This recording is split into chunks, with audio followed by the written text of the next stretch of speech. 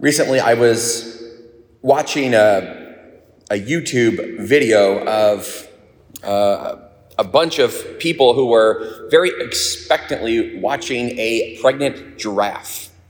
It was a big deal. And so everyone was watching the giraffe, waiting to see when the mother giraffe would give birth to the new little baby giraffe. It was a world event, apparently. Well, eventually the giraffe gave birth, and it was like, oh wow, there's the new little baby giraffe, and isn't that nice? But then you keep watching because they're like, oh, yep, oh there it goes, and the little baby giraffe is up. Oh, that's so cute, and the baby giraffe is up, and it's kind of stumbling around, and then its little legs get a little stronger, and the next thing you know, there's the little baby giraffe standing up by its mother, and it's nursing, and end of show, and we move on. And I thought about that compared to what it's like when a little baby human is born. How we just kind of take for granted that, oh, look, that little giraffe is born, and now it's up and walking, and isn't that nice? Can you imagine a human baby being born and like, oh, that's sweet, and now it's up walking around the hospital room, No, I mean, that's a couple years down the road. A giraffe does it like that. Or my friends just had, they have cows, and one of the cows gave birth, and like, oh, there's the little calf, and okay, it's up walking. Or, a horse is born, and then before you know it, later that day, it's off running by its mother. And no, a baby human is like, we're incredibly under-advantaged when it comes to this. Little baby humans aren't going to walk for at least a couple years, well, maybe a year, if you're advanced. I'm told I was a little advanced. I don't want to brag, but yeah, advanced for a human is like walking after a year, pretty much, And yet we know that God designed things this way. He could have made human babies pop out of their mom and get up and walk, do the dishes and help out around the house more quickly maybe, but he didn't. Why in God's design of the world did he make humans who in many ways are the most intelligent, most adapted of all the creatures of the earth? When it comes to reproduction and new little baby humans, we are incredibly disadvantaged. Imagine if a giraffe or a horse or a cow gave birth and that calf couldn't move for a year. Well, they'd be dead. A baby giraffe would get eaten by a lion before you'd know it. A baby calf has got to get up because it's got a nurse from its mom. All these other animals have this ability to get up because they need to, but how is it that humans survive if our children are so just completely disadvantaged when they're born and unable to do anything? Well, I have to think that God designed it this way because, he wanted human parents to see the vulnerability and neediness of their children and know this little human baby can't do anything and relies completely upon their mom and dad for, at least the first year. But what can kids really do after a year? Well, not a whole lot. So maybe children need their parents for at least the first 2 years. Yeah, well, how many 2-year-olds would you want to, give to the world and say, go out, have a good life? Okay, so maybe more than 2 years. Well, 5, no, not 5. Probably 18? Maybe it's going to take at least 18 years before a human baby can really go on its own. Well, and there's laundry in college, and so no, you got to come home to have your mom do your laundry even during college, and maybe 21. No, then they really get in trouble, and I don't know exactly when you could say human babies stop being dependent upon their parents. Some of you maybe have kids living in your basement still. I don't know. It takes a long time, and God in his wisdom, I think, did this because unlike the other animals, there is this incredible choice, bond of love that human parents make towards their children. You have to deliberately say, I'm responsible for that little life. I've got to take care of that little life, or that little life can't do anything and will die. I don't know that other animals quite have that instinct. We think of like fish. They reproduce by not even really coming together, because how can fish even give each other a hug? The little fins just don't reach around the other fish. If female drops some eggs, a male fish swims by, fertilizes the eggs, and thousands of little fish later that they never even see their children. Well, we're very different from fish, at least. We are given by God the mission to take care of, raise, even, dare I say, sacrifice for the good of the next generation. No other species really quite does that in the same way that humans do.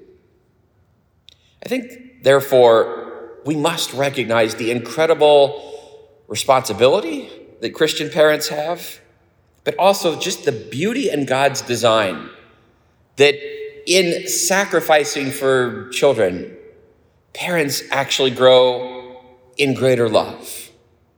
And this is really the great secret of St. John's letter in our second reading. It's very simple. It says that we are to be like him. It says, "Beloved, we are God's children.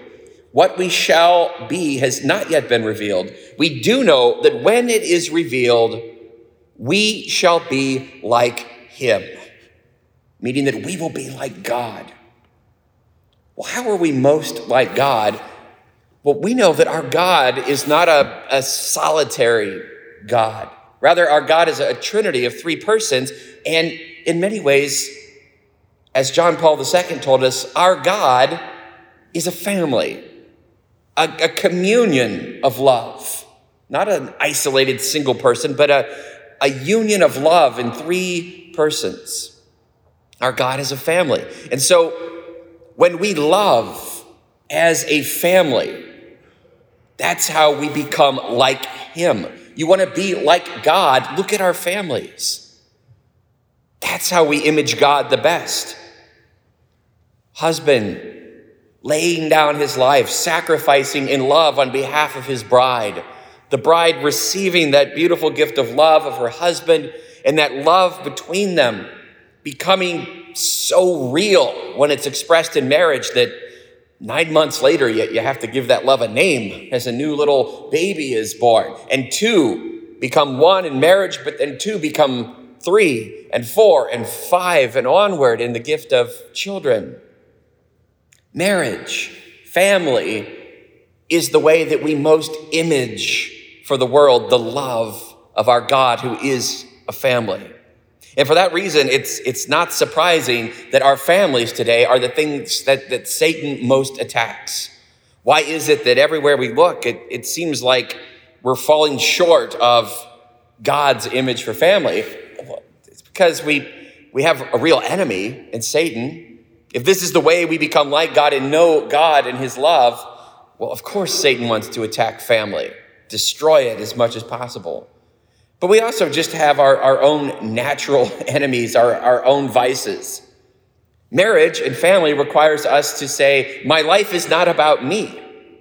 Until I get married, I might be tempted to think that, well, my life is about me.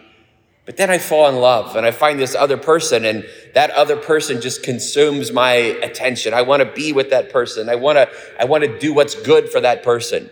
St. John Paul II also reminds us that love is ultimately willing the good of another. And perhaps in no way are we more inspired to will the good of another other than ourselves than when we fall in love. But then that love that exists between two people, it can be so fragile. And so God strengthens that love by giving husband and wife children. If you ever want to have to get out of your own desires and realize my life is not about me, You have children and you realize, I don't have time to worry about me. That little one needs feeding and diapers changing and is screaming in the middle of the night, and I don't have time to think about me. I'm too worried about my children. And ultimately that continues to deepen and grow as the number one thing that would keep us from heaven is, well, our own selfishness.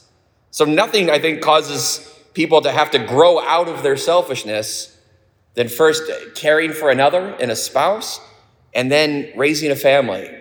Before you know it, you realize that my life is definitely not about me. And you like it that way. It's like you take your heart out and give it to these little children who are now walking around.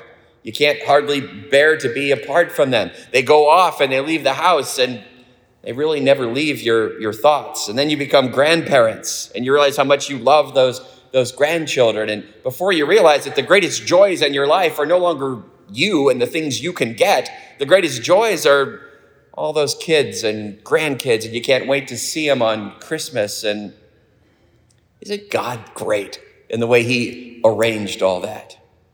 Now, we know that when we are most loving in our families, then, as John says, we shall be like God. But notice it's not exactly yet. In our human families, we fall short all the time. On this day after Christmas, we normally get the Feast of St. Stephen. And the reading on the Feast of St. Stephen is always, father will turn against mother and children will turn against their parents and mother-in-law against father. There's all this fighting. It just sounds like a Christmas gone wrong. Well, probably a lot of you here, there are many joys in families, but there's also much suffering and much brokenness. And many of our families are hurting right now. And it almost seems a little bit more painful at Christmas because we have in our mind this idea that everything should be happy and joyful at Christmas. Not quite, not always. So there's probably a lot of you that are, maybe feeling a little down today. Maybe you've lost a family member. This is the first Christmas without that person. My grandfather died this last summer, and so we're without my grandparents this year at Christmas. And there's, of course, separations in families, divorces, deaths, children that are suffering. Just know that God sees all that too. And the pain that we feel over our families means that family is important. That idea we have in our head that, well, family should be about love. It should be about permanence. That's why it hurts so much when families struggle, when marriages fall apart, when children, wander off on their own way and leave their family behind. And it's all a part of this day. Today is a celebration of Jesus, Mary, and Joseph. If ever there was a family that best imaged the love of God, well, there it is. But guess what? You're not them. And you're not going to be the Holy Family, because that's the Holy Family. But you can be a Holy Family. Each of you is called to holiness in the way that your family has walked, with all its ups and downs, joys, struggles, sufferings. That's your story, and it is a story of holiness. So today, no matter what has happened in your family, if it's good, it's bad, thank God for the beautiful blessings he's given your family. Give him over the sufferings, the things that are broken. To the extent that he can, ask God, heal this. It's a good prayer.